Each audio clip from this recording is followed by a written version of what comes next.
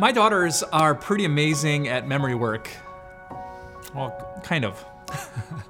My two girls go to a Christian school, so they come home with all these Bible passages that they have to memorize, which I love. And it is shocking to me and my wife how good those little brains are at retaining information. I mean, day after day and week after week, month after month, they can recite passage after passage after passage until I ask them this question, but what does this mean? I mean, I love the fact that my kids are memorizing parts of the Bible, but it doesn't mean too much for our daily life unless they actually know what it means. When I ask that question, they tend to look at me like Bambi in the headlights of a semi. And I don't want you to have the same look when it comes to Christmas.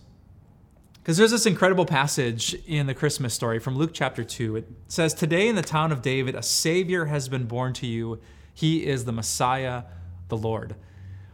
And so we have to be able to ask ourselves, well, what do all those words mean? So we've talked about a Savior, which is a rescuer, that Jesus was born, so he gets it, he understands us, that he was born to you, not to other people, but to us personally. And today I want to wrestle with the word Messiah. What does the word Messiah mean? Well, Messiah is a Hebrew word that means the same thing as Christ in the Greek language. Okay, but what does Christ mean? Well, Christ literally means the anointed one. That's the same thing as Messiah in Hebrew. It's saying that Jesus, the anointed one, has been born to you. Okay, but what does that mean? What's an anointed one? Well, this is where reading the Bible cover to cover can really help. In the Old Testament, when a new king or a new priest was chosen to watch over the people, they would be anointed with oil. Like oil would be poured out over their heads. It was kind of a weird sacred ceremony to let everyone know that this was like the set-apart, selected, chosen one. Might be the best way in modern English to really understand that. The Messiah or the Christ is the chosen one. And so when the angel said to the shepherds, "Today in the town of David, a Savior has been born to you. He is the Messiah," they were declaring this is God's chosen one. The one chosen to save, to forgive, to die on the cross, and rise from the dead to make you right with God. And that's why actually being called a Christian is an incredible thing.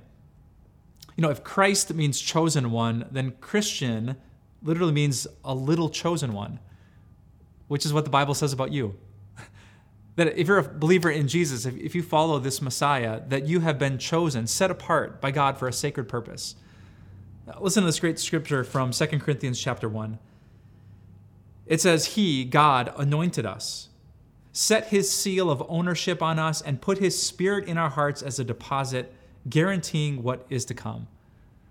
God set us apart. He anointed us with the Holy Spirit, which is incredible news, isn't it? Like when you're a chosen one, when someone chooses you for a date, when someone chooses to comment on a social media post, when your boss chooses to give you the promotion, like you know how good it feels to be chosen. So think about this. You've been chosen by God. If you're a Christian, you're connected to Christ. And it means just like Jesus was chosen to be a savior of the world, you have been chosen to be saved by that savior. That's really great news. And that is what Christmas means. Let's pray.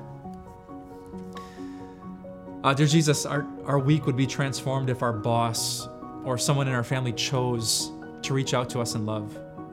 If they chose to give us that promotion, chose to give us that gift, we'd talk about it. It would be such good news. So help us to believe the fact that you have chosen us is even better news. You chose us to be saved. You chose us to be part of your family.